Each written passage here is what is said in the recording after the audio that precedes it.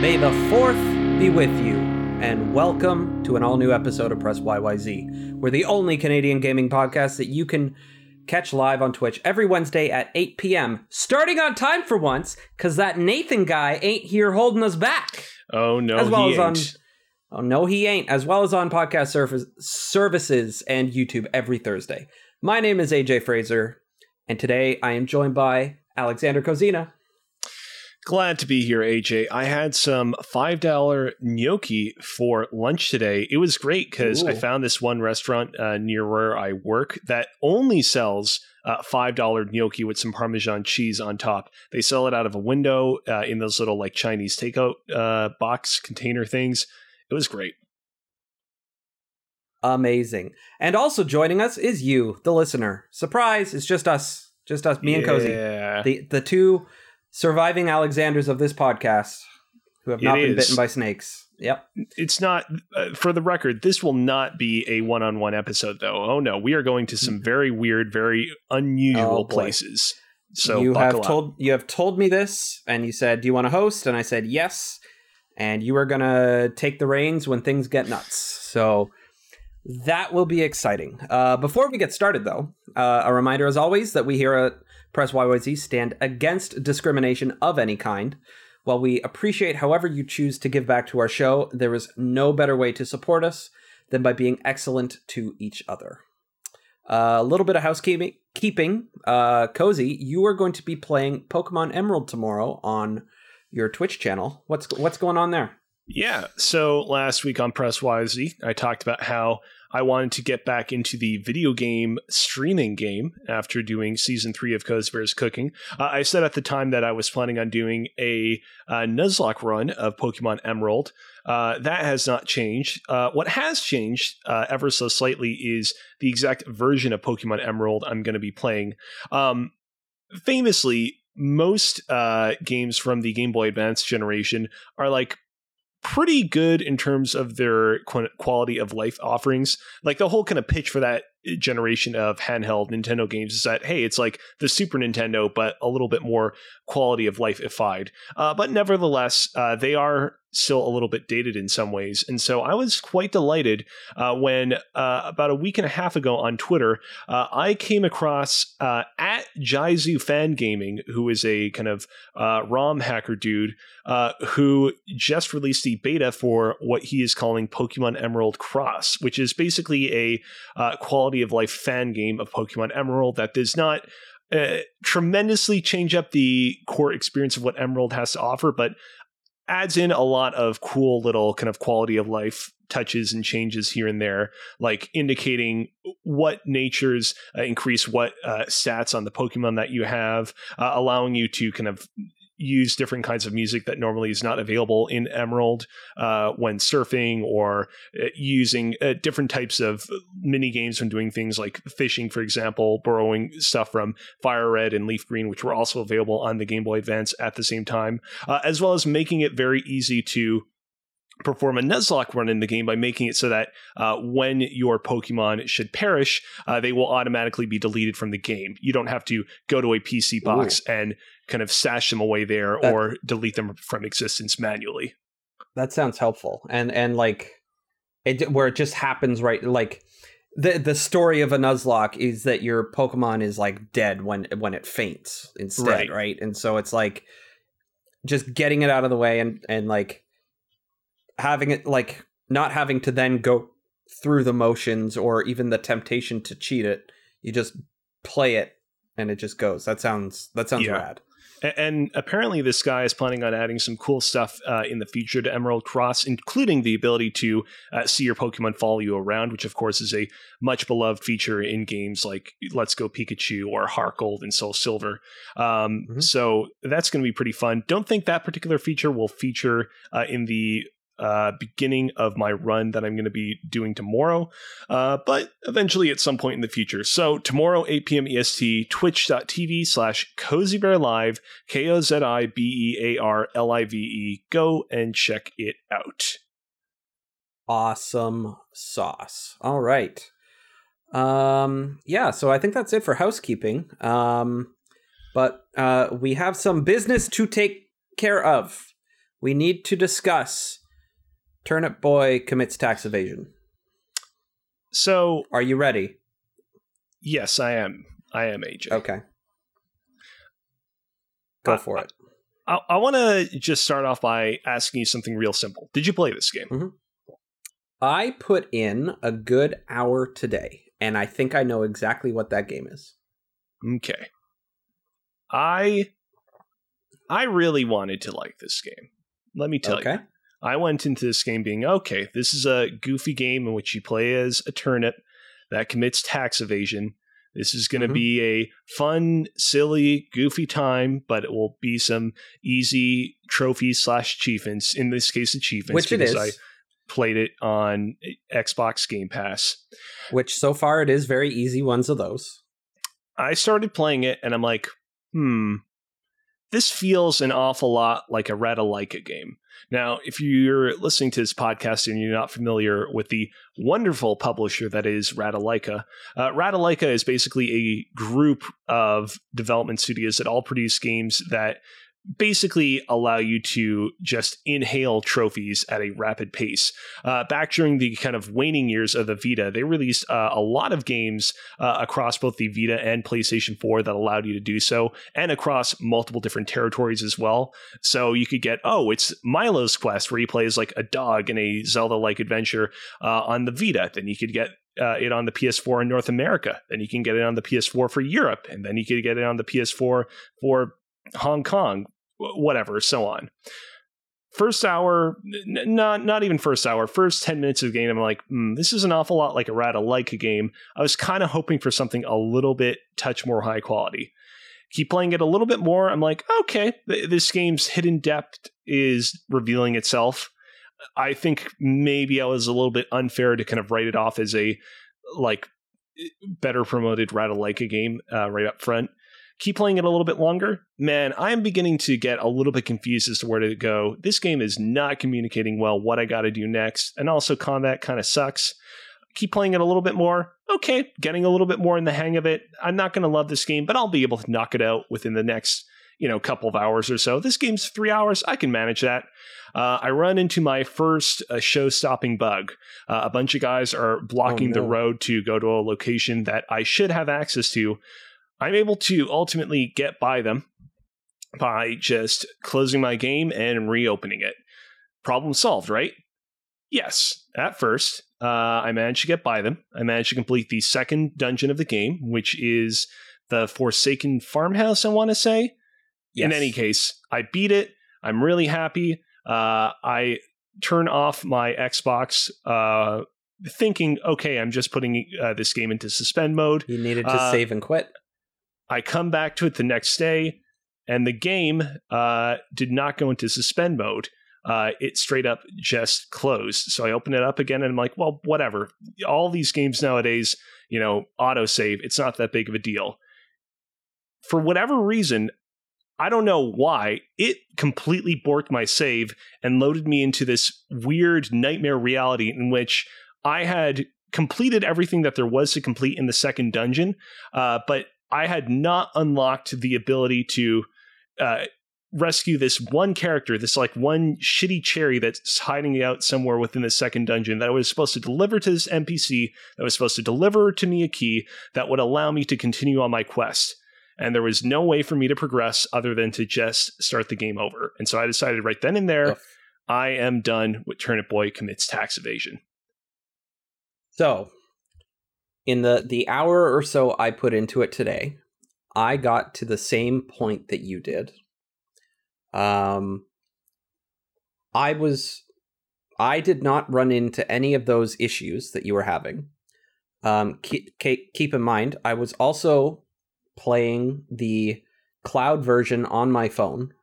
Using my Razer Kishi or whatever. I think that's what that is. The Razer controller that attaches sideways to your phone. And makes it look like a Switch. And it's very good for that. This game is very good for that. Have you ever played The Legend of Zelda: Link's Awakening?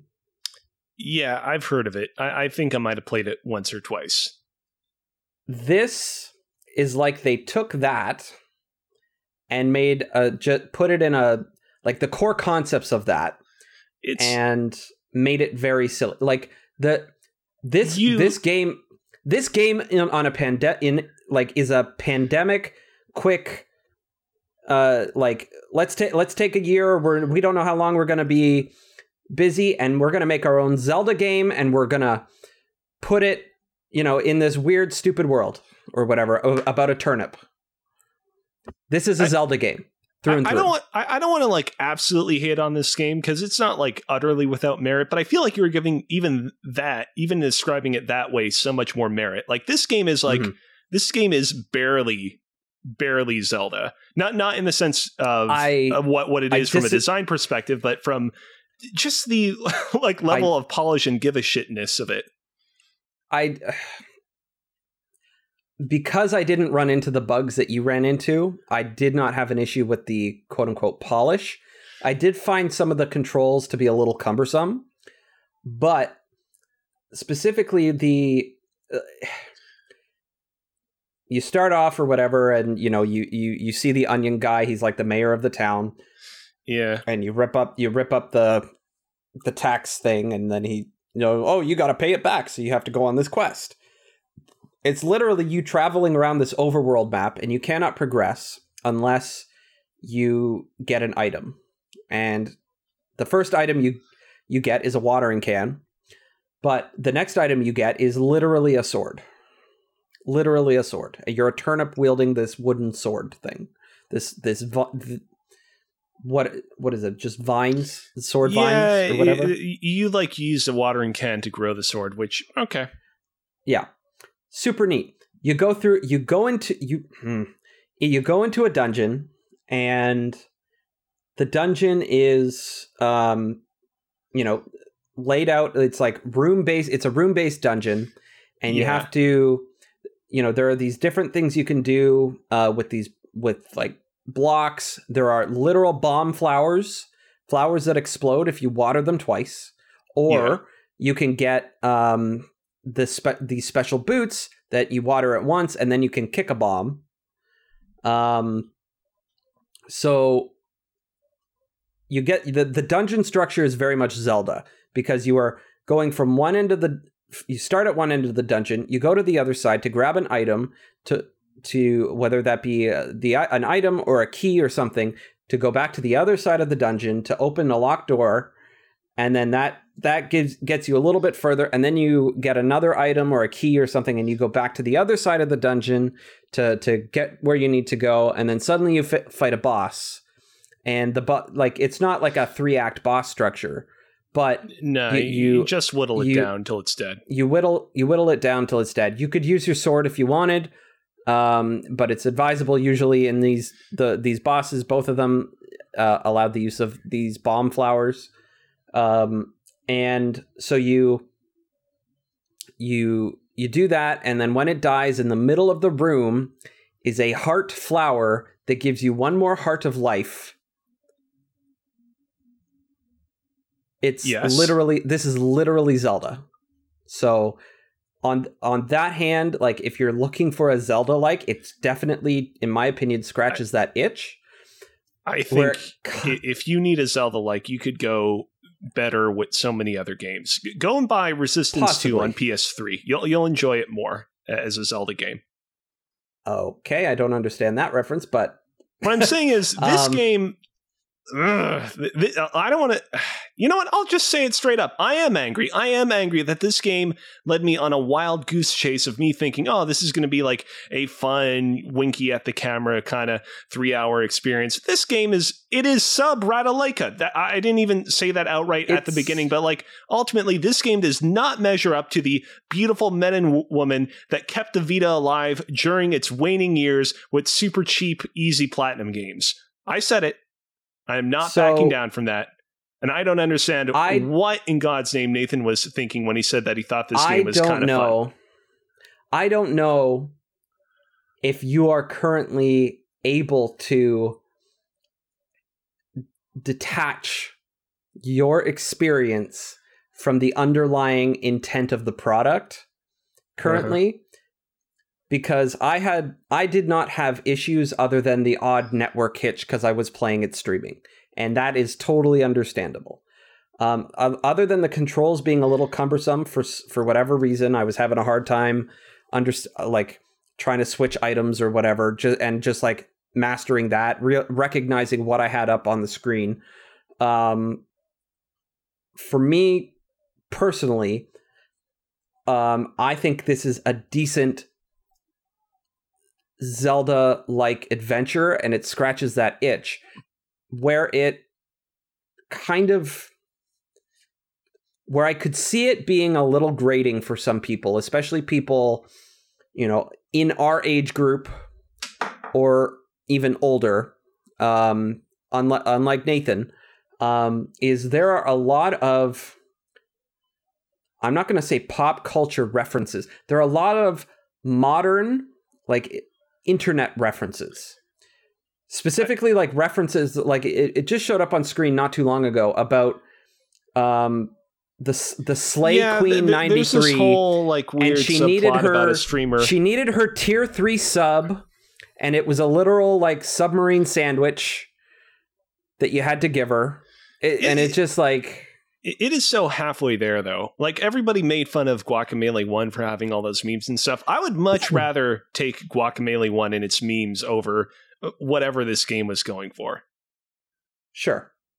I think there are some of them in this that are fairly clever. But then, some of them, are hitting the nail on the head a little bit too hard, kind of like that one. But I think overall that there is something here, and it's also in general just very satisfying to it's very satisfying to pop quote those for this achievements. Game. Very satisfying. You know what? Maybe not to you, but I think there is something here that is fun. I don't know if I'm going to play any more of it, not because didn't necessarily have fun with it, but because there are other things currently that I would rather be playing, just in general. I will say this. And that's what I'll say. The one thing in this game that I did kind of like, the one thing in this game that I did think was kind of cute, is that there is this ongoing joke where whenever Turnip Boy encounters some sort of piece of paper, be it a receipt or a book, he always rips it up. I kind of love that, but it does call into question the whole nature of the plot of this game. Clearly, Turnip Boy is not committing tax evasion. Turnip Boy simply doesn't understand what he's reading whenever he picks up a sheet of paper, and so he sees no other use, no other pleasure to be attained from said piece of paper other than ripping it up. The way I see it, Turnip Boy is being unfairly preyed on by the Onion Dude. Absolutely. He's like the Tom Nook of this game, the Onion Dude. I mean, yeah, I guess so. Sure. In that, I guess you could argue that this game makes the subtext of Animal Crossing into plain text. Now, here's the thing. We're going back and forth on the merits of this game. I reached out to Nathan McInerney twice in our Discord to let him know that he could record a video while he's currently traveling abroad to rebuke my dislike of this game and explain why he liked it. That coward didn't produce a single video. He didn't even leave a single response to me. Nevertheless, he did, after first beating the game on Twitch, post his thoughts onto Twitter. So I did want to cede the floor to him very quickly. I don't know what I would expect. No. Hold on a sec. I'm so overcome with rage, I can't even read tweets correctly. Now, to be fair, most tweets poorly written. Here's what Nathan had to say. I don't know what I expected would happen. I really liked Turnip Boy Commits Tax Evasion. Very silly and fun. Again, with the fun, but good. So wait, hold on a sec. Very silly and fun, but good. So he's saying that it's good in spite of being fun? Okay, so I think this comes from his...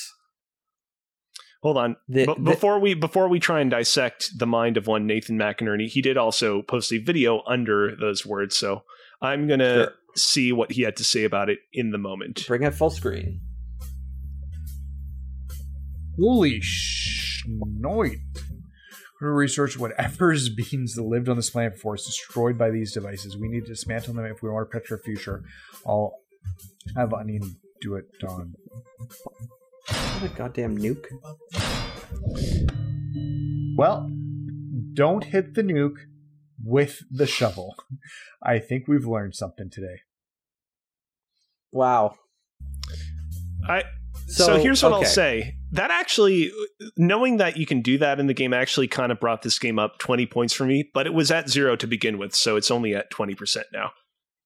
That honestly, that's a good bit. And like that's like a clip. It like if you were watching live, like he literally walked into a room and there's a bunch of radioactive barrels and smacked the nuke with a hammer, and it just flashes on the screen and then you died. Anyway, back to his tweet really quick. Let's dissect it a little bit more here. I think what he was referring to specifically with the difference between like, you know, silly but fun, right? I was listening to the Nextlander podcast recently in the last couple of weeks, and and on it, one Vinny Caravella talks about a parenting moment that he had with his children, where he's at the point now where he has to teach them the difference between funny and silly. You know, being funny means you're funning around, you're having a good time. Being silly means you're doing something at an inappropriate time. So he's basically saying very silly and fun, but good. So he's saying that it is silly, a little inappropriately silly, not in terms of content, but in structure, but it's still good outside of that. I think that's what he's saying. Does that make sense? I don't know. I think that Nathan's own wires are getting tripped up. I think I'm going to start a baseless conspiracy theory right here on the podcast. I think that Nathan hated it as much as I did. And I know that we have an hour-long stream that we could probably just go and watch right now, in which we can actually see Nathan enjoy the game in real time because he streamed this game on his Twitch channel. I'm going to say baselessly... News, that's fake news. I'm going to say baselessly that Nathan actually hated this game. And I think that he wrote this tweet out in such a way so as to make it clear that he truly did not vibe with this game. I bet that if you like, let's read it in reverse. Good, but fun and silly. Very. Okay. Guys. Think about it. I'm thinking. Had what you thought to be the whale of a time with Turnip Boy commits tax evasion. This is like what was that book there, The Apprenticeship of Duddy Kravitz by Mordecai Rickler? Did you ever read this book? No. There's a sequence in this book where basically Duddy Kravitz fashions himself a filmmaker. He makes this film about, I don't know, something going down in like a religious ceremony or something or other. It's completely batshit insane. There's all sorts of crazy stock footage used in it, thunderstorms and lightning. Everybody immediately comes out of it, you know, utterly amazed at what they saw. Nobody really thinks through their thoughts and realizes, oh, wait, that film that Duddy Kravitz made was absolute dog shit. It was actually awful. I think that this game pulls off the exact same alchemical reaction in one's brain. It makes you think in the moment, oh wow, this is truly a masterpiece. This is truly a ludic sensation in the making. And then you reflect on it. It's good, but fun and silly. And as you explained, AJ, fun and silly actually can denote negativity. Correct. That is an interesting take. Ladies and gentlemen, we've presented the facts. We have presented the facts for you to mulch on. Actually, mulch is like the stuff like animal shit that they put on plants, right? Which, by the way, this game should have, because this game itself is mulch. I Yeah. think what I meant to say was munch. We've given you plenty of stuff to munch on, plenty of stuff to chew on and savor. I want you guys to go home and I want you to think very carefully about this game and about what Nathan thought about it. And again, there is like an hour-long stream where Nathan actually played this game live and where you can see his reactions to the game live. Don't need to watch that. Unnecessary. Correct. Anyways. Who needs to support our friend Nathan? Nobody. He's good on his own, running around the Maritimes right now, going for 5K jogs and stuff and beautiful scenery. He doesn't need this. He's not here on the podcast. He didn't record a video defending himself. We don't need to advertise his Twitch channel, which is twitch.tv/the_NMAC. Yeah, we don't need to do so at all. I'll bleep it out in the audio recording. Totally. Excellent. Great. Ultimately, I'd give this game like 1 out of 5 stars. What would you give it? Honestly, I think it's hovering somewhere. I think I need to spend more time with it. I think it's hovering between a 3 and a 4. Between a 3 and a 4. Between a 3 and a 4. Objectively.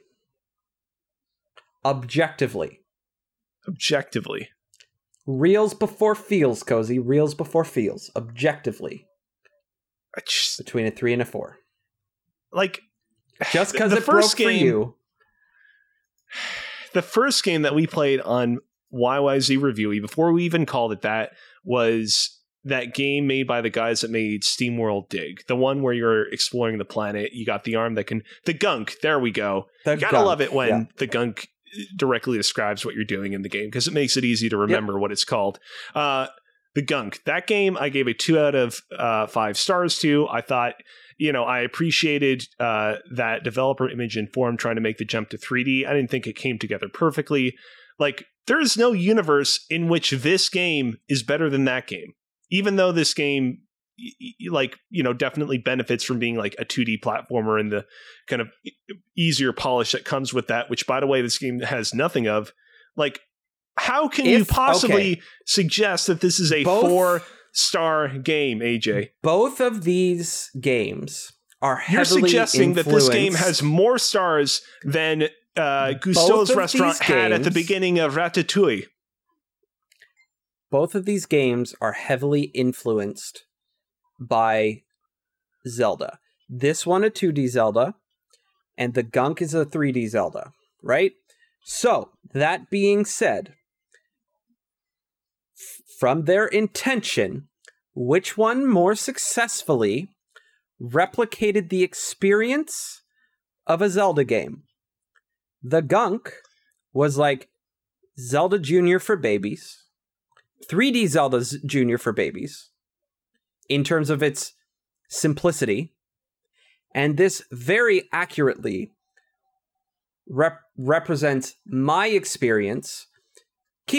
So part of the Zelda experience in this, and why I likened it to Link's Awakening, is as you are moving on around the overworld, you find items, and other characters are looking for those items. When you give an item to that character, you then are basically given access to another area, or are given another item that you can trade to another character.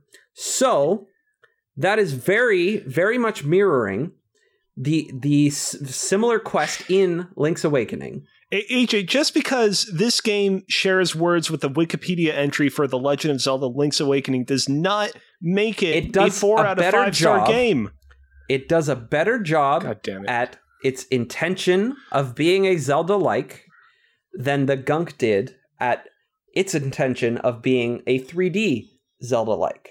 This is one of those episodes where I regret that I don't have the Drugstore Pete costume on hand, because I was one of those episodes where I regret the show being born. And I would grab the Drugstore Pete costume and ask him to take over for me, because I can't even anymore. Let's move on. Okay, so today is indeed May the 4th. Star Wars something.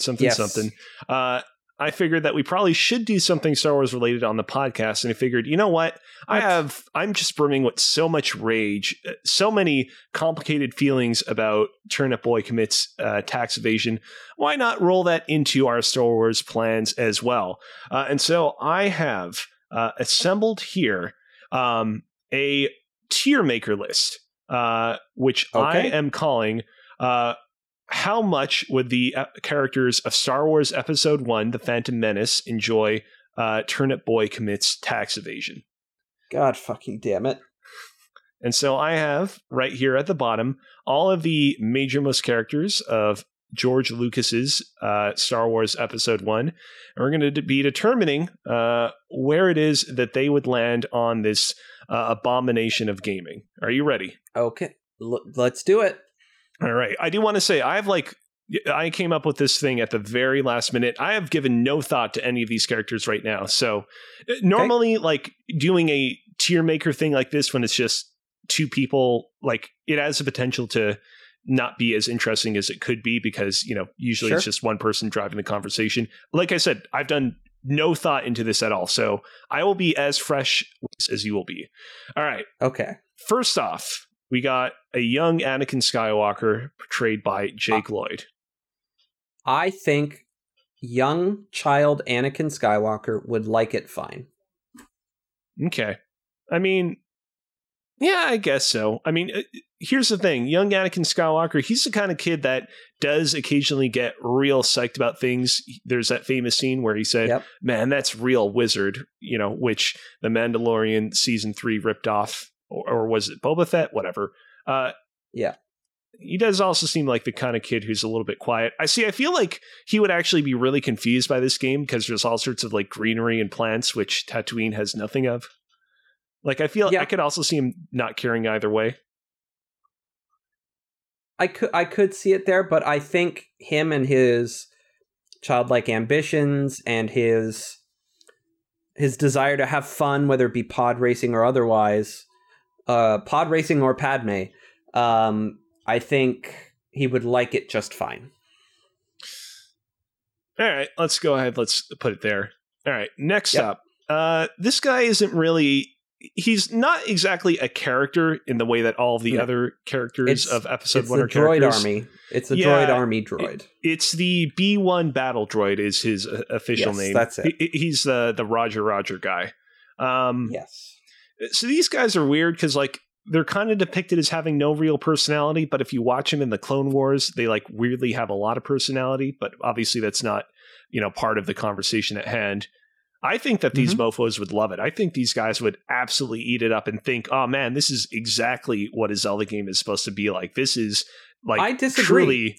Oh no? How come? These are generic battle droid robots. I don't think they care either way. They could be reprogrammed to like it and love it. They could be reprogrammed to despise it. I don't think they care either way.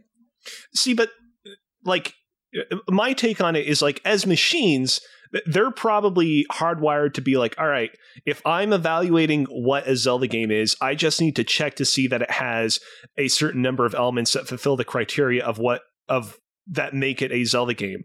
All right, it has items, it has a guy with a sword, it has puzzles, therefore it's a Zelda game, therefore I love it. But, okay, if they're programmed to evaluate it and compare the two, I don't think that they are programmed to have a opinion about it. They just are looking for that Zelda-like criteria, based on your argument here. They still don't care either way. They are just checking to see if the two images are the same, and they whether or not they're being Pam from The Office and it's the same picture or not. I don't think they care either way.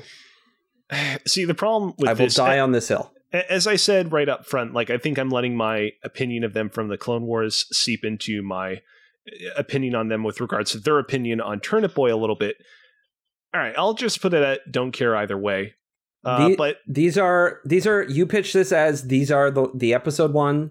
These are pictures from Episode 1. These are as they exist in Episode 1 in my brain cannon. That's fair. Here. That's fine. That's fine. I won't disagree with you on that one. I will agree with you on that particular point. All right. Number 3, another beloved character from Star Wars Episode 1, Boss Nass, the boss of the Gungans. I think he would dislike it, personally. Oh, how so? Because he recognizes that it's an abomination? That's why. All right, I'll put it at dislike it because I kind of like that impression. I thought that was pretty spot on. This is a little frustrating. The more characters that I put into this, the stretchier it gets. Yeah. What if you control minus on the window? Will it fit? Yeah, I guess better? I can do that. Hold on a sec. Just one, just to see. Does it fit better? Yeah, okay. I might have to like resize the window a little bit. Hold on a second. Buy me a little bit of time. Yeah, happy Star Wars Day. Also, 1 year since I had my biopsy. Which, if you go back a year in the podcast around this time, I appeared on the podcast one whole day after I was under the knife. I think I still got a scar here. You can't see it under my beard, but like I've got a little scar right here in my chest. Let me bring in one of the. This is me buying for time here. More zoomed in cameras. Now we're not even buying for time. Now we're just seeing what's under your beard. Yeah, I don't know if you can see it. There should be like a little red line in my chest. I don't know. It's very vaguely visible. Vaguely visible, yeah. But yeah, and that's also where I that day I also woke up from surgery to the news that Brad, Vinny, and Alex were leaving GiantBomb.com. So I was devastated upon waking up. They would, a week later, announce that they were creating Nextlander, which was super awesome, and is still going strong, still super awesome. I still listen to the podcast every week. But yeah, that's me killing for time. Are you done? Yeah. I've been done. Okay, perfect. For quite some time now. Let's get back to the show. All right, back to the show. Next up, C-3PO, as he appears in Star Wars Episode 1, so you can see all his circuitries and whatnot sticking out. I think C-3PO would despise it. Really? Really. C-3PO is so similar to the droid, the battle droids, how they're programmed to mostly be new. They're programmed to do what they're programmed to do. They're not programmed to have opinions. C-3PO is very much programmed to borderline sentience, to have opinions. And I think he is just way too analytical and would overthink the experience of this game and would not understand the humor it brings. And I think he would despise it. Yeah, I think that's fair. Robot. I think that's fair. I also think that he would also not perceive the ways in which this game is egregiously flawed, but I think that's besides the point. So we'll put him as one of the sure to be many people when we complete this list that despise it. All right. Sure. Next up, Chancellor Palpatine, of course, a good-natured Chancellor from Star Wars Episode 1, looking out for the goodwill of the galaxy and Anakin Skywalker. Of course. I see this as the kind of guy who would play this game to kind of throw the Jedi off the scent and make them think of him as a simpleton, just a simple man that enjoys simple, shallow games that are trying and failing to be like Zelda games. I think he would present as either liking it fine or he doesn't care either way. But deep down at his core, his cold, dark, Sith-fueled heart, the core of that Sith dark heart he's got, I think he would despise it. Wow. Because he hates all things good. I mean, I feel like he's also the kind of guy, though, that like he would not, even if he absolutely despises it because he hates all things good, I also think that he wouldn't even think about it all that much because it just left that little of an impression on it. So I would negotiate and say that he dislikes it. Sure. Let's meet All there. right. Perfect. Okay. Next up, the true hero of Star Wars Episode 1, Darth Maul. Darth Maul. I think based on,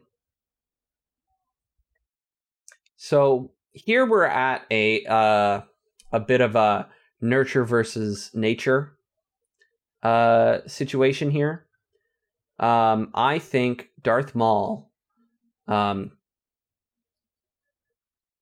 would based on his nature, I don't think he would care either way. I think he's been told to dislike it by influences stronger than him.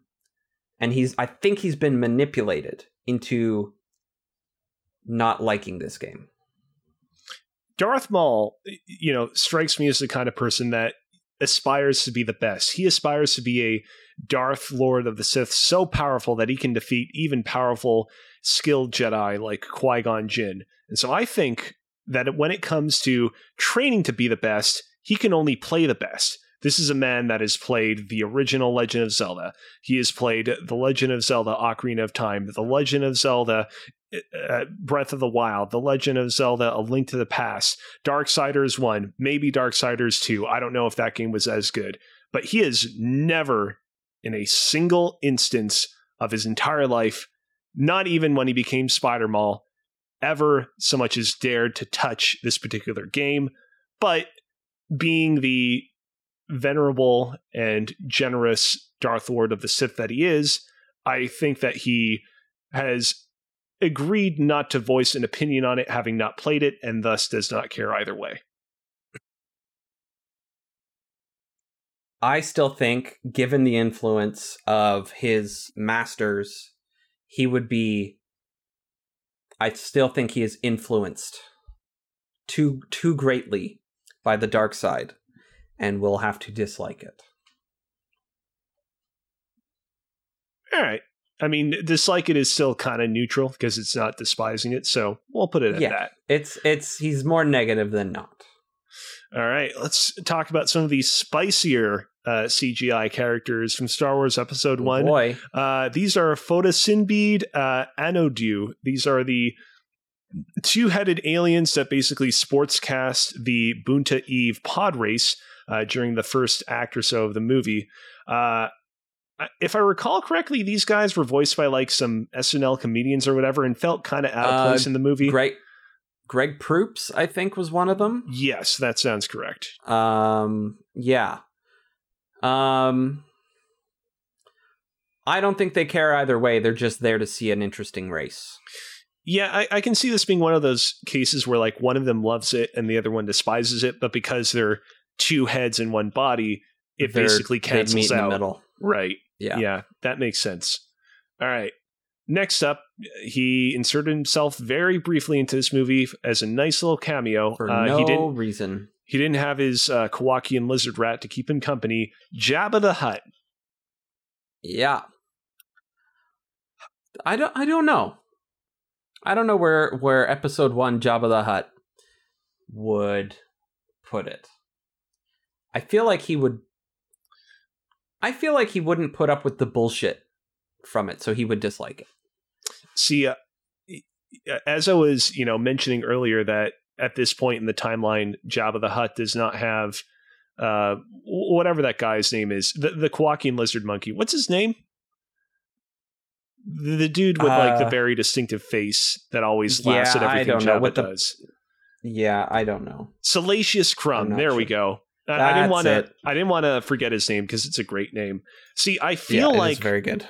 Before Salacious Crumb came along, this game was Jabba the Hutt's Salacious Crumb. Whenever he would be in a bad mood, whenever he would have to kill too many people with his Rancor pit, he just look at the game and he just make one of those big bellyful Jabba laughs, and everything would be good in the world for the Hutt.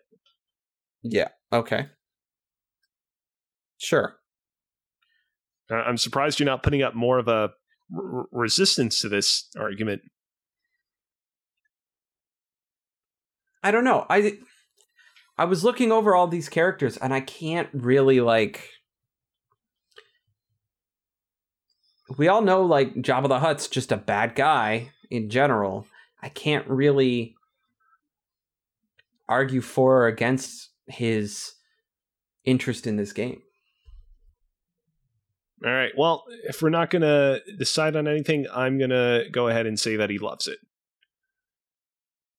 Okay. Sure. We'll put it there. Moving on, we have a classic Star Wars Episode 1 character in the movie for quite a bit more than Jabba was in the movie, Jar Jar Binks. Yeah. I think Jar Jar Binks will actually love it, to be honest. I think he likes a good time. I think Jar Jar likes a good time. Oh. He's down for the ride. He's just down to have a good time. I mean, unless we're talking about the rumored Darth Jar Jar, in which case the influence of whatever his master was. But I think Jar Jar Binks, as we see him in Episode 1, he's gonna like it. If we're talking about Dark Jar Jar here for the sake of argument, like, see, I envision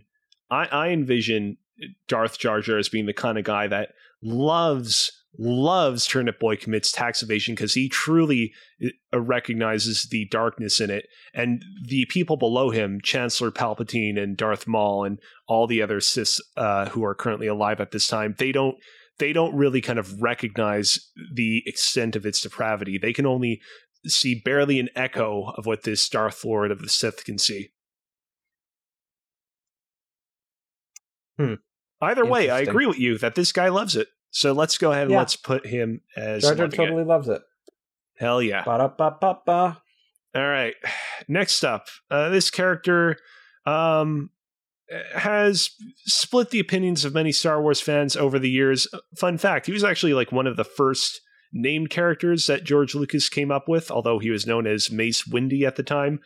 Mace Windu, portrayed by the venerable Samuel L. Jackson.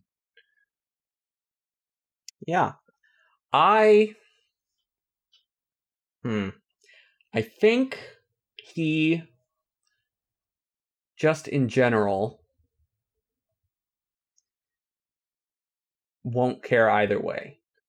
He follows the code way too much. Yeah, okay, so here's the thing. This is one of those instances where I think we're both being influenced by the way that he looks in this particular portrait I got of him.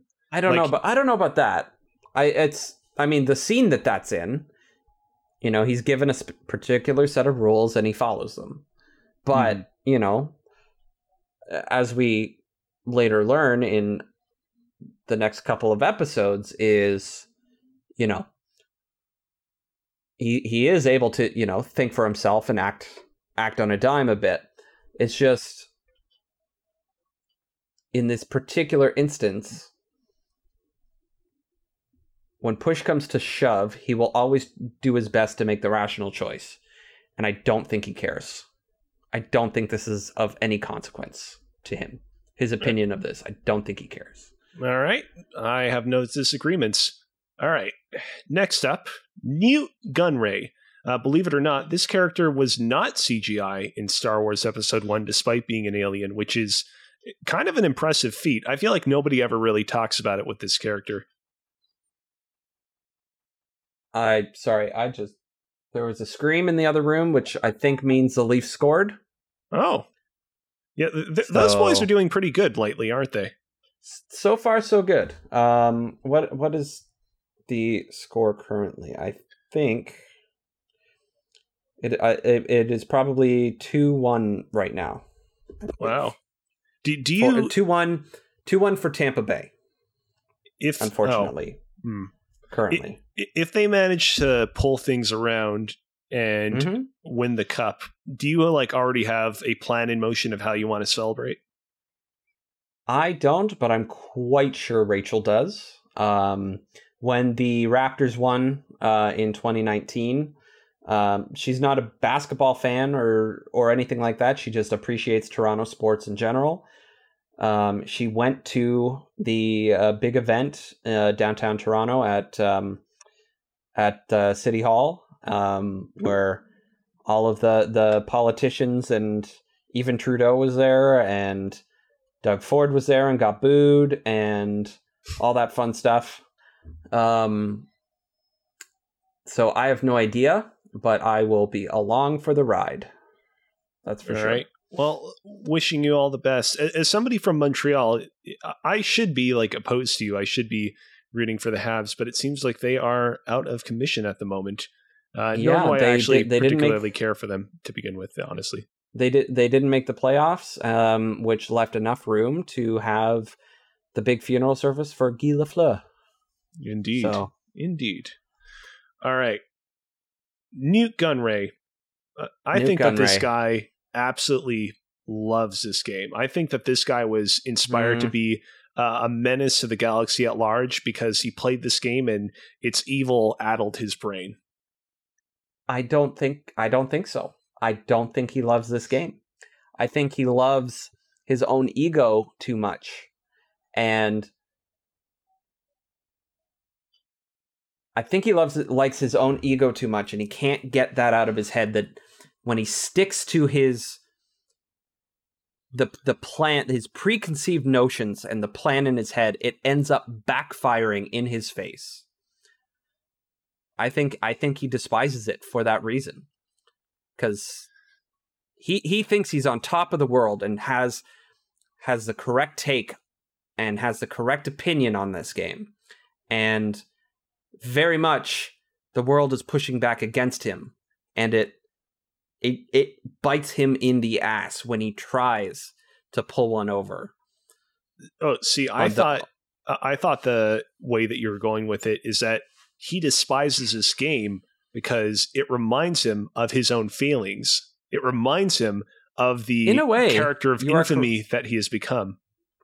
Absolutely. I think that fits. He despises it. Whatever his rational or irrational justification is, regardless, I think he despises it. All right. Newt Gunray despises Turnip Boy commits tax evasion. Next up, a very young Ewan McGregor as Obi-Wan Kenobi. I think he likes it fine. Really? I think he does. I think he sees it for what it is and is enjoying it as he goes and is doing the best he can with what he's got. I was thinking about this ahead of today's episode. I feel like we're a couple of Star Wars TV shows away from finally seeing what video games look like in the Star Wars universe. I feel like over the course of the past couple of years, we've gotten a little bit more insight into what like basic kind of household commodities and like forms of entertainment look like in that universe. And I feel like we got to be coming up against what video games look like soon. Possibly. What makes you say that? I don't know. It seems like something that they're eventually going to acknowledge sooner rather than later. You know what I mean? Like some character, like maybe even off to the side, is going to be looking at a handheld device and interacting with it in a way that looks like he's competing with something. Exactly. Got it. And like, what I'm really curious is like are the video games in Star Wars going to be like super hyper advanced? Like, are they going to be like a notch above like the VR thingamabob that Luke was playing with in Star Wars Episode 4? Or are they going to be kind of more like Game & Watch games, like souped up Game & Watch games? Because if it's the latter, I can see Obi-Wan Kenobi really liking it because he's like, wow, this game is like objectively better than all the other Game & Watch games we have going on in this universe.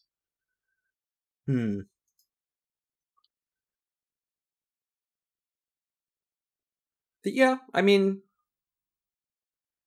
that's an interesting point. I think that we have to put it at like it fine. I think that we both found I think so. mutual ground for having him feel that way. I think All we right. did.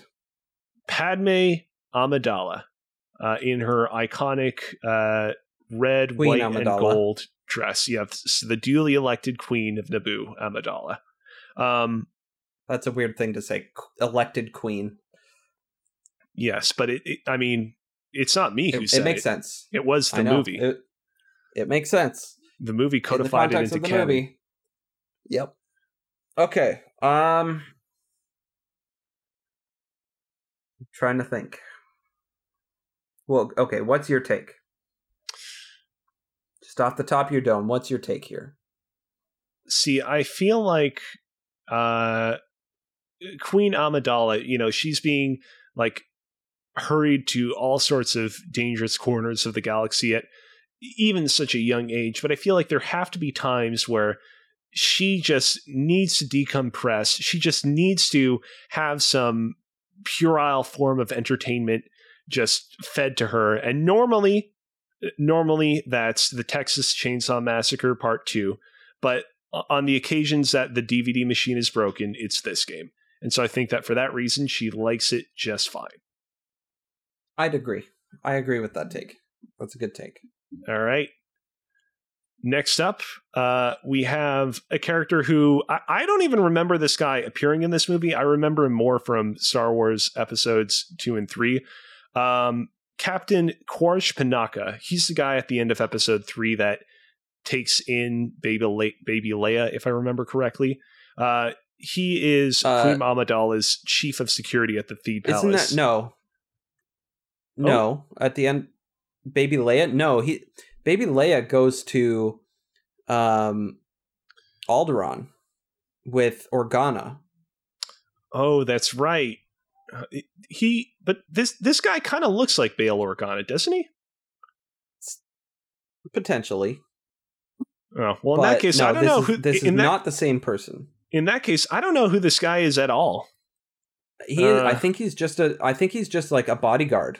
He's like essentially a bodyguard for the Queen. Right. Yeah. Like a top general or something.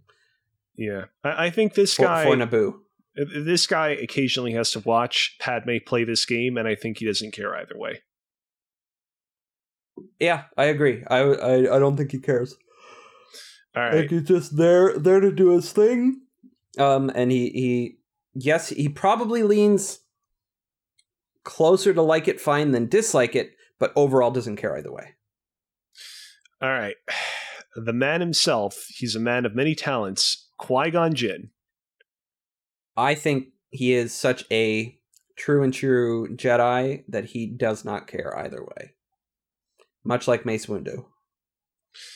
Yeah, see, the thing about Qui-Gon Jinn is, even though I don't think it's like a particularly great performance from the one and only Liam Neeson, I do like that character, so I don't want to like make him seem like an idiot either way. So I'll put him at don't care either way. R2-D2 loves it. Really? Now, why does R2-D2 love it? Because R2-D2 is such a good, kind-hearted robot. He likes to have a good time, and he knows exactly what he likes, and he loves anything that reminds him of a good old classic Zelda experience. R2-D2 loves it.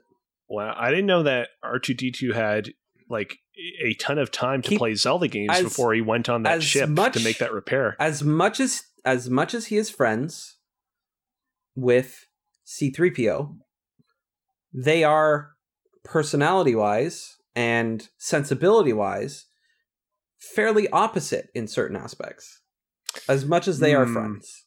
Okay. See, on that point alone of having him be on the complete opposite of the spectrum, I'll cede and have him love it. I don't know if I entirely agree with your reasoning for him loving it specifically outside of the C-3PO.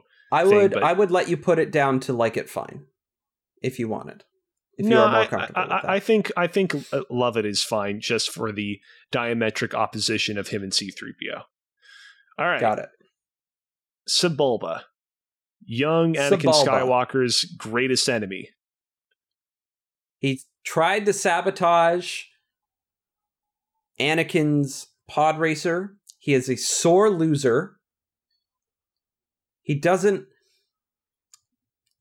He thinks everything has to be catered to him and revolve around him in this instance. And he hates that this game does not meet that. He despises this game. I mean, I will say, I feel like we kind of got to start putting some more people into the despise it category, because I said earlier that clearly that's how most of this list would net out. But then you had me. Yeah, and then reason I had with you, and we are balancing this podcast. out. We are balancing this out fairly well, surprisingly, and that is not intentional. I'll just erase any reasoning that you said over the course of the past minute and put him at despise it, so we can beef up this part. All right, sure. Shmi Skywalker. Yep, that mother is of Anakin's Anakin. mother. Yep, virgin mother of Anakin. Yes, indeed. Oh my god.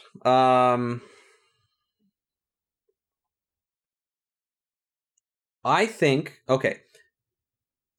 she supports her son in the ventures he wishes to pursue, whether it be pod racing or building his robots or even going off to become a Jedi. She supports his son doing that, but she dislikes it. She doesn't always approve of everything, but she still supports her son doing the things that he chasing his dreams. I think she dislikes it.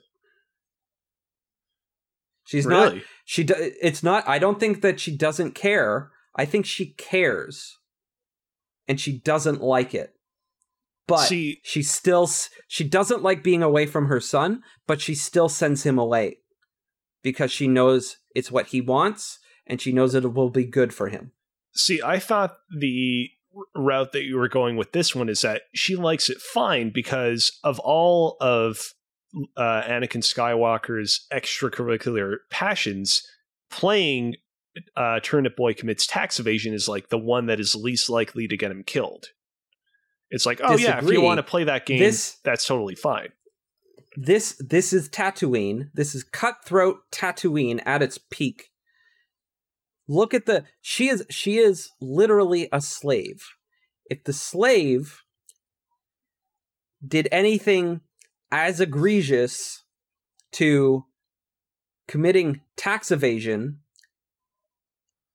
she like your logic there doesn't quite add up. She doesn't like that sending her son away is the best option for him. But it is the best option for him. Because it won't get him killed. All right. But she doesn't like having... We can meet in the middle on it if you want. You want to go don't care either way? It's up to you. I think we both made valid arguments for either or. I think putting that, it in the middle. I think that we should put this in the middle and call it a day. All right. Okay. Next up, we have arguably the most memorable character from Star Wars Episode 1, Sio Bibble, the governor of Naboo. This guy has an amazing mustache and beard, and not much else going for him. I think... Yeah, just on that alone, I think we just put him in the middle. He doesn't care either way. See, I think that he loves this game because he recognizes that he doesn't have a whole lot going for him, and so he's like, "Well, I should have something going for me." Oh, I know. One of my, quirky personality traits will be the fact that I love Turnip Boy Commits Tax Evasion. It'll be one of my bullet points on my Star Wars Wikipedia entry.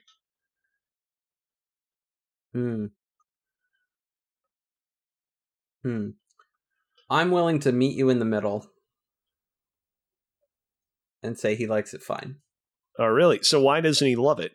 Is it one of those things where like he wants to, he like he wants to give off this impression of loving it, but secretly he recognizes its failings. And so he kind of is in the middle of being like, I love it. And I think it's fine. Like that. As a governor, you sort of have to, as passionate as you may be about something, sometimes you have to take a moment and think about all the other outcomes and draw yourself in and concede a little bit. I think that is his intention. And I think he might actually just like it fine, meeting in the middle. Well, you know what they say, nobody truly knows what's going on in Sio Bibble's head. So either possibility could be 100% true. So he's going to go at like it fine. All right, okay. We got 2 more characters on this list to go, and they are heavy hitters. First off, the penultimate one, Watto. Watto. Greg Miller's Watto. Yeah, that's his that's his full name. Yep, I was trying to... Yeah, that's his full as name. I was saying his name, I was trying to remember, does Watto have like a first or last name, or is it just Watto? And then you said, Greg Miller's Watto. I'm like, Miller. Yep, that's right. That's his full name. That's it. That's absolutely what it is. I think Watto dislikes it. Really? Because he doesn't understand it. Sure. Let's put a period after that statement and let's move on. Okay. All right. Finally, last but not least, Yoda, portrayed by the venerable Frank Oz. And also by CGI and or puppetry, depending on which version of the movie you're watching. Okay, so I think this is going to be the hardest one to actually place. Because if you look at the rest of this list, aside from Obi-Wan, there are 2 other Jedi here currently. Mace Windu and... what's his name? Liam Neeson. Yeah. Qui-Gon Jinn. Qui-Gon Jinn, that's it. Now, instinctually, you would think to maybe put it in the middle, because that would make it perfectly balanced, as all things should be. Mm-hmm. But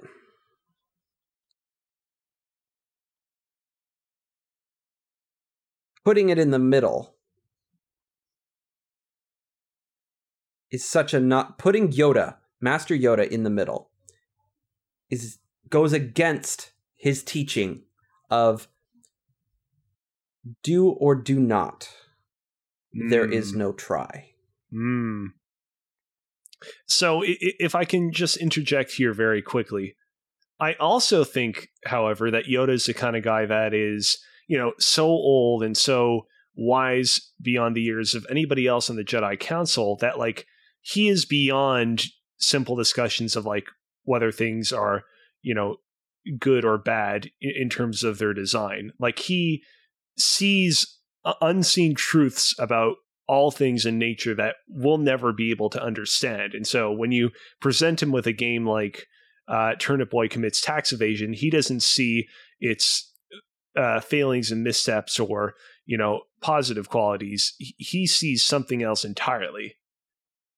And I'm trying to wonder, is that thing that he sees that is entirely different from what we perceive something truly repugnant and awful, or is it something illuminating and wonderful? So I think I just had an epiphany. Whoa.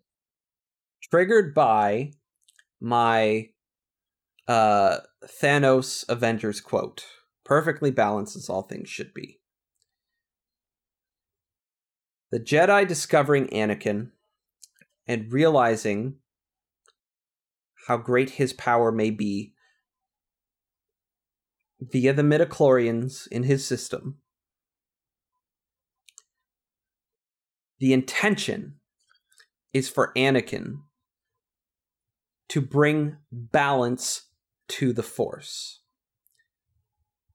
Yoda agrees to allow him to become a Jedi because of the potential Anakin has to bring balance to the Force. And in episode 1, there is still hope. Old hope, not a new hope, but hope. So, do or do not, there is no try. But we have not reached that point yet in episode 1. He is still attempting. They either will or they won't. We do not know. Okay, this is if they will bring balance AJ, to the Force. If we keep going, this episode will be as long as Star Wars Episode 1, The Phantom Menace. Put him in the middle. What? Hold on. I thought you were going to say that he loves or despises it. What do you mean doesn't care either way?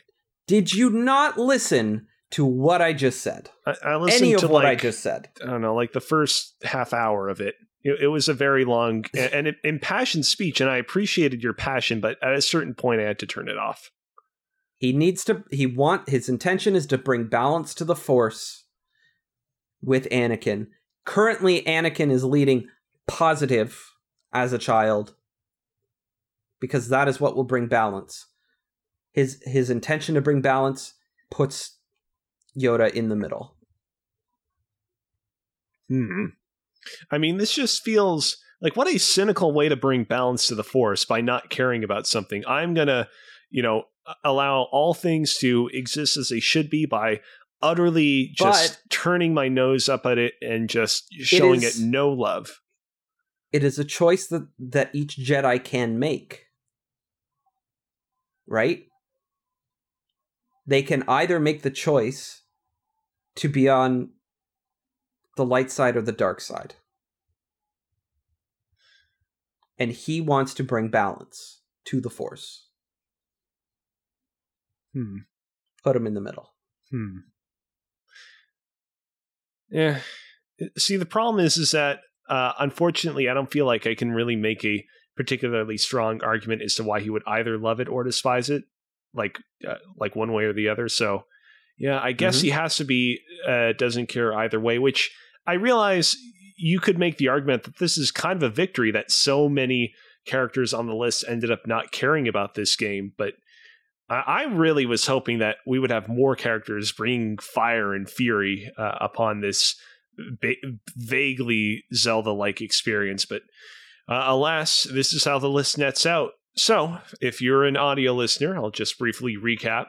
The characters from Star Wars Episode 1, The Phantom Menace, that love Turnip Boy commit tax evasion are Jabba the Hutt, Jar Jar, and R2-D2.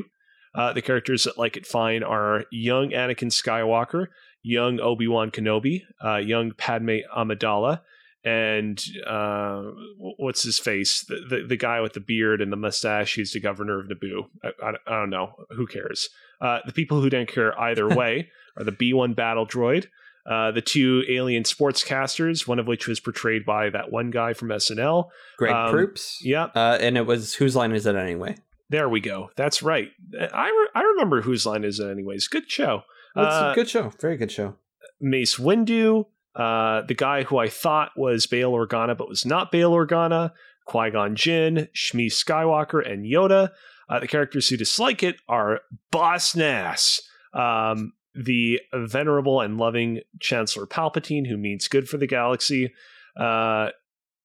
What's his face? The guy, Darth... All right, so to give you a little insight into my mind right now, I'm like, fuck, why am I completely blanking on this really obvious Star Wars character's name?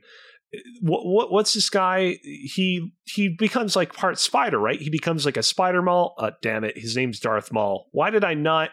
How did being reminded of Spider Maul help me rediscover within my mind that his name is Darth Maul? I don't know how this happens, AJ. I don't know what is going on in my brain these days. Who can say? Darth Maul, and finally Watto. And the characters who despise it are original lo-fi C-3PO, Newt Gunray, and Sebulba. You got it. All right. You want to talk about video games? Yeah, let's close out this whatever this was and actually talk a little bit about video games. I mean, I will say to kind of peel back the curtain a little bit. I've not been playing a lot, so I wanted to kind of make sure that we had something more. Yeah, you've actually been playing quite a few things, which I've been playing a few things. Impressed me. I'm going to let you pick what one I talk about first, then we'll jump to yours. Let's talk about Halo Infinite Season 2, because Halo Infinite Season 1 was a game that I actually got into for quite a bit, and it's been quite some time since I've played Halo Infinite, and I'm curious how you found the second season of this game. So far, it's actually okay. It's I would struggle to say that it's going to bring back as many people that were as into it as when the game first launched, because that was just a truly magical moment. But the new modes and the new season in general, a new battle pass to work your way down, I think are going to spark a little bit of interest that is desperately needed in this game. Just on a whim yesterday, on my Twitch channel, I decided, fuck it, I'm going to boot it up. I'm going to download the update, and I'm just going to go live on Twitch and just play it. And so I played a bunch of the Last Spartan Standing, which is their new elimination mode, which some people liken it to a battle royale of sorts, which it very much is influenced by, because so it's a 12-player Slayer elimination match where each player gets 5 lives, and those 5, those when you run out of the 5 lives, you lose, essentially, right? Right. As you get more kills, you get experience, and then you can upgrade your. You don't up you when you gain experience, you go up a level, and that unlocks a new tier of gun, and everybody has the same tier of guns that they unlock in a certain order.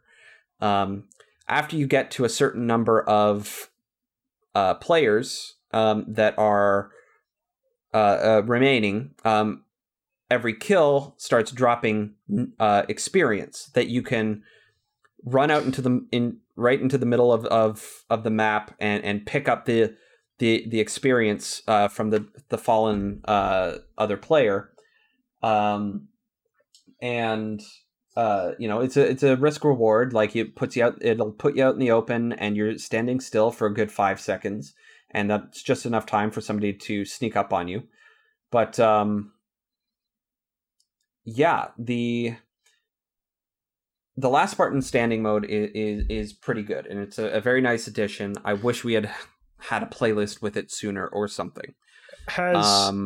Has 343 Industries itself been advertising this mode as Halo Infinite's Battle Royale mode? Or is this like a fan thing that fans have been latching onto this mode and saying, oh, this is Halo's Battle Royale mode? It's a bit of both in that. Okay. Because it sounds cool. Like, I will definitely try this out at some point within the near future, because it sounds like a fun time. I definitely like the idea of having a limited number of lives and being able to play strategically and level up your guns in doing so. This is not. Yeah. This sounds as far apart from a battle royale as you possibly could get in terms of a multiplayer mode, other than the permadeath part, which itself comes with the asterisk of, well, you have multiple lives.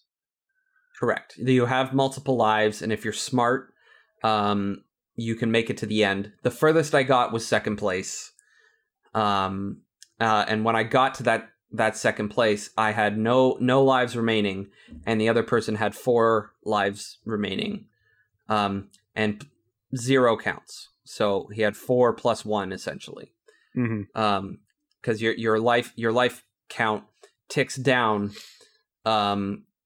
until it's empty, and then you cannot respawn anymore. It's less about lives and more you have 5 respawns that you can do. Mm-hmm. If that makes more sense. But yeah, the new map is interesting.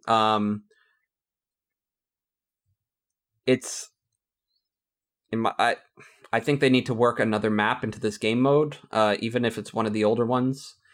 Because it's a little brown and gray. I forget what this map is called even. But it's this weird new sandy banished themed map. Like some banished wreckage or whatever. Mm-hmm. But in terms of the other aspects of season 2, I played on one of the other new maps. I also forget what that one was called. It looks very reminiscent to there was a map in Halo 4, but this is like very old Forerunner architecture map that is very run down. That other map, if you scroll a little bit further, it'll be I think they are. Yes, this is the one. On this map here, it's very reminiscent of like a couple other maps. It for some reason really reminds me of one in Halo 4. But I think that's just the art style of it. I think this looks really nice and it looks really cool. But yeah, season 2, the rest of it, I don't think it's necessarily enough. By the sounds of it, it'll be another few months before we get another season. I think the end of the summer, so like end of August, beginning September is what I've seen online. So I don't know if this is going to be enough. I think the new battle pass, it plays just like the other battle passes with the challenges and everything, which are still not good. Because what I ended up doing is I found myself in the last Spartan standing. They had, it's a very specific Lone Wolves event that they have going on, where in the last Spartan standing, it's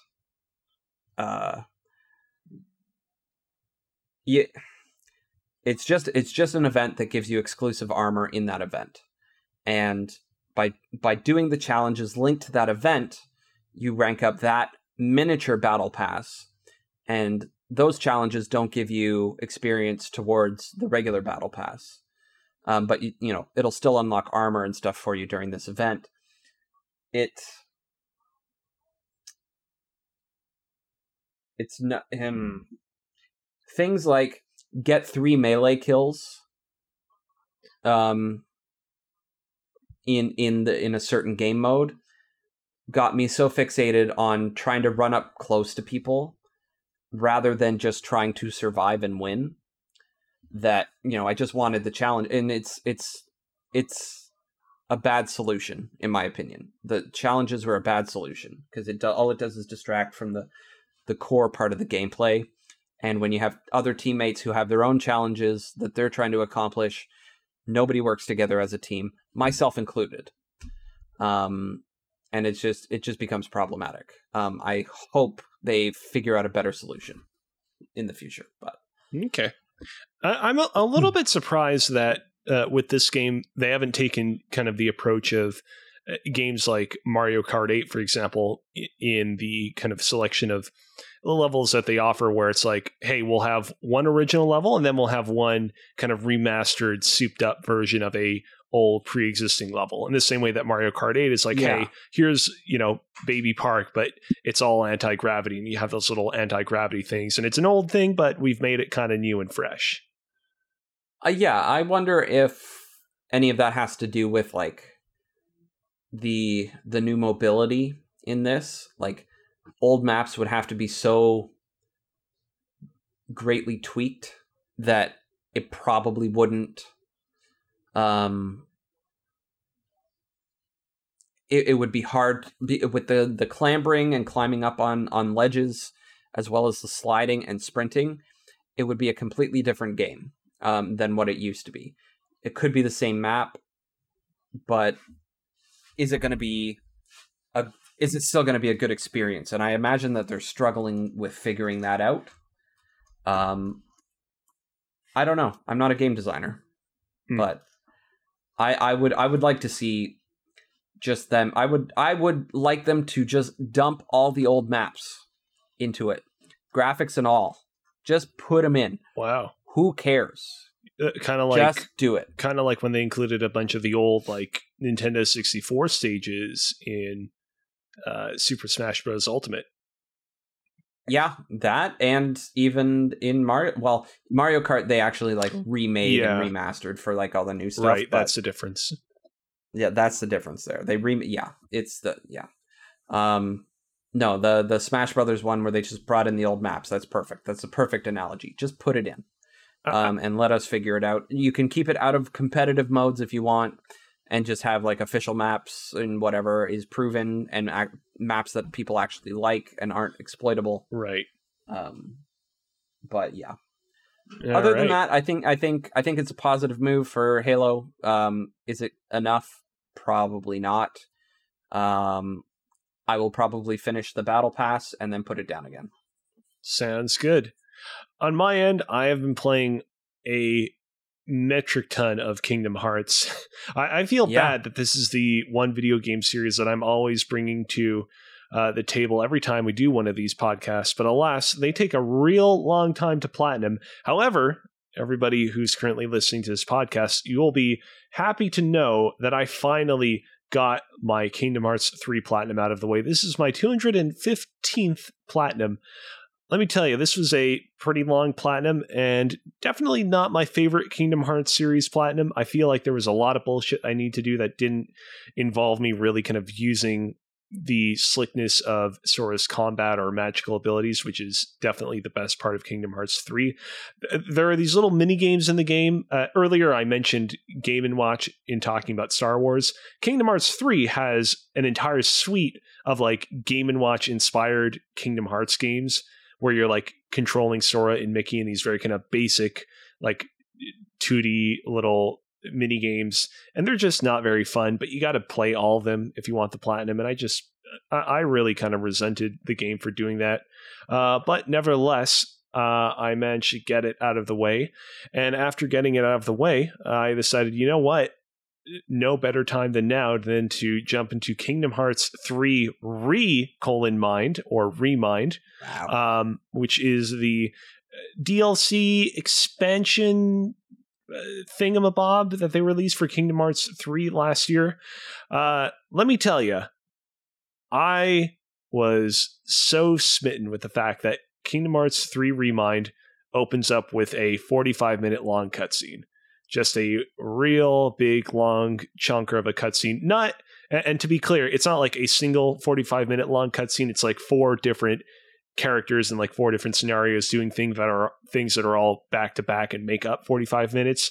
But I was just so happy that the game Remind immediately understands, hey, if you're dropping a $40 deuce to buy this game that has the audacity to be called Mind, you're here for some major lore nuggets. So let's just lay it on real thick right off the bat.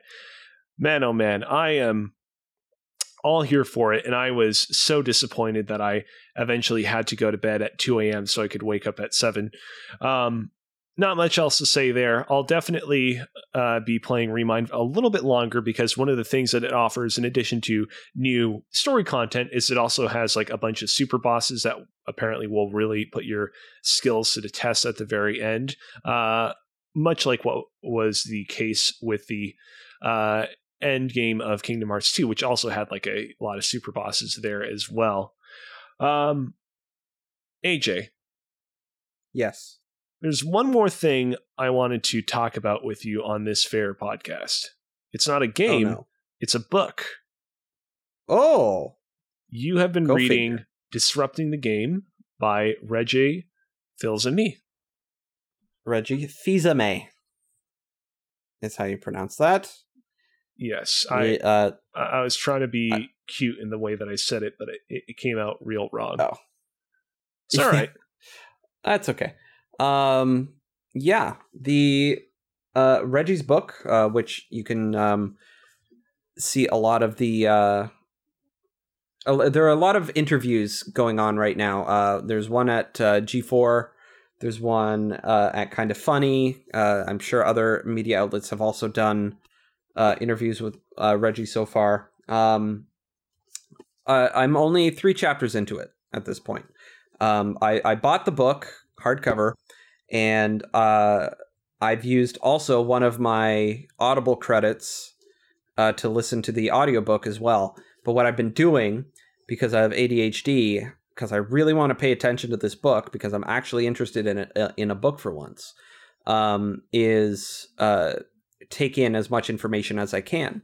And to my surprise, Reggie actually is the narrator of the audiobook. Whoa. So if you have missed hearing scripted Reggie Fils-Aimé discuss something like I have since his retirement, it is a joy. I'm only 3 chapters into it. It talks about a lot of his so far, like his upbringing, his family history a little bit, and his chosen career path, and how he got there.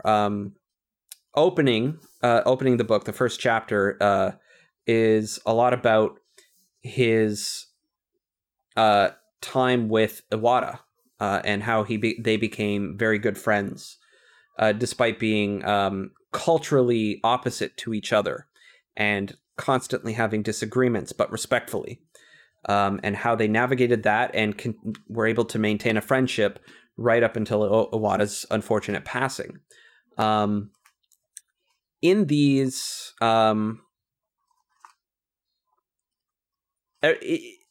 periodically through each chapter in this book, he has small sections. I'll just hold it up to the camera here, that are highlighted in like a gray box called the "So What." You're not going to be able to read it because it's blurring it out. Real blurred out. Which you don't have. That's fine. You don't have to read it, but it's a separate section in the book. But not a separate section. Just like in between like paragraphs here. It's like this. Okay, so the "So What." So imagine he's giving you a lecture on something, right? And telling you a story from his personal experience. So what? Who cares? What is the point? And he's very eloquently summarizes the lesson he learned from the story he told and shares it with the reader so that hopefully, we might be able to learn it too. I think it's a very cool way to put a very succinct way to put the lesson you're supposed to read from it, and it doesn't leave it up to your imagination. Oh, I had this experience. Take with that what you will. No, he says, I had this experience, and here's what I believe it taught me and how it made me successful. Hopefully, you can take this lesson to apply it to your life. And bring a little success into your life as well. I appreciate that. Yeah, it is super neat. And it's super cool. And the 3 chapters that I'm reading, that I've read so far, I'm really enjoying it. The audiobook is about 8 hours long or so. So it's not too long of a listen if you got time, if you got a commute or something that you could listen to it on. I highly recommend it. For my ADHD, I am literally reading the book along with the words, and it's helping me not get distracted. So I think that might have to be how I read books for the rest of my life. All right. I don't know. But yeah, Disrupting the Game by Reggie Fils-Aimé in stores now. I bought it. I bought it twice, technically. Awesome. Any juicy bits about the Metroid series in there? Not yet, because I know a lot of people have been. I know a lot of people have been mining this book for. What does Reggie have to say about Mother 3? What did he try to do to get it over to the West? I was curious if maybe there was a Metroid thing. Or have you watched the Kind of Funny Gamescast episode where they have Reggie on? I still have not had the chance to do so. I will not spoil it, but based on the questions you just asked, you need to watch that. All right. Sounds good. All right. Before we close out this episode, I made a glaring omission that I should have corrected way earlier on in the podcast. Although I will say, now that I'm about to read it out loud, I wish we could still omit it. On Monday, I mentioned that we were going to be reviewing Turnip Boy Commits Tax Evasion on Twitter, and said, as we always do whenever we're about to review a YYZ review a game, that we want to hear from you, the listener. And Kevin Ainsworth, at the Muffin Mon, who has previously been on this show, albeit not when I was on, said, I loved it. Was not what I expected at all. Lots of fun, silly humor, and a good indie Zelda clone doesn't outstay its welcome. Only complaint, 2 glitched achievements keeping me from getting the 100%. I seriously had to force my brain to get through the rest of that statement of a statement. Nathan actually responded to his issue with not make a being video able for to, us, but he could tweet about it. Yeah. He actually responded to Kevin Ainsworth's issue of not being able to get all the achievements, saying, same here on the glitched achievements, which, let me tell you, not a lot of games out there have glitched trophies or achievements. Not a lot of games out there have that. So really, really says a lot about the quality of software that we're dealing with here. Kevin Ainsworth actually responded to this saying they might be fixed now. Just saw the devs say they released a patch. I'll try later, but hope they fix soon. Now, of course, every single video game developer under the sun releases patches for their games nowadays. It's not unusual. It's totally understandable if you got to do it, even if it's for a game that's 3 hours long. Still, you don't want to leave people hanging like that. You get to the end of that trophy list and those final 2 trophies or achievements aren't popping. That is a awful sinking feeling to be experiencing. And I think that this deserves to be discussed in greater detail. AJ, what do you say? Do you have another hour in you? You want to talk about how this game is a failure from the perspective of trophies and achievements? No. I think shit happens, and I think this is... I don't know anything about the dev team. I think this was probably a small team that decided, hey, it's a pandemic right now. What are we going to do? Let's make a video game. Okay, let's template it off of Zelda and give it a stupid world to live in. And I think they did the best they could with the resources they had in the time they had it. And I think overall, despite some unfortunate glitching issues and unfortunate user-generated save problems You're saying it's my fault that I generated the reason for my own misfortune. You're saying that they're not responsible for it. I think if you paused the game at any point, you would have seen save and quit in the menu, and you wouldn't be as upset. 4 out of 5 stars. Yeah, I'll stick to it. End the show, I'll AJ. stick to it. End the show. All right, get me the hell out of here. I also played the Switch Sports, or Wii Sports 3, as I like to call it. Ooh. But well, maybe Nathan's gonna get it, and maybe in 2 weeks we'll talk about it more with him. Next week, are we having a guest next week? Maybe, we'll see. Talks are currently in the works. See. I don't know if this person has played it or not, but we will see what happens. And maybe we'll save that for next week, because I could still play a little bit more of it. But yeah, so that's it. Thank you for tuning in to Press YYZ. If you enjoyed this broadcast, be sure to follow us on Twitch, subscribe to us on YouTube, and review the show on your podcast service of choice. You can also check us out on Twitter at Press YYZ and slide into our Discord at invite.gg/PressYYZ to keep the conversation going. Until next time, nice haircut, Cozy. Oh, thank you. We didn't even talk about that on the main episode. Do you want to do another hour to talk about my haircut? Absolutely not. Damn.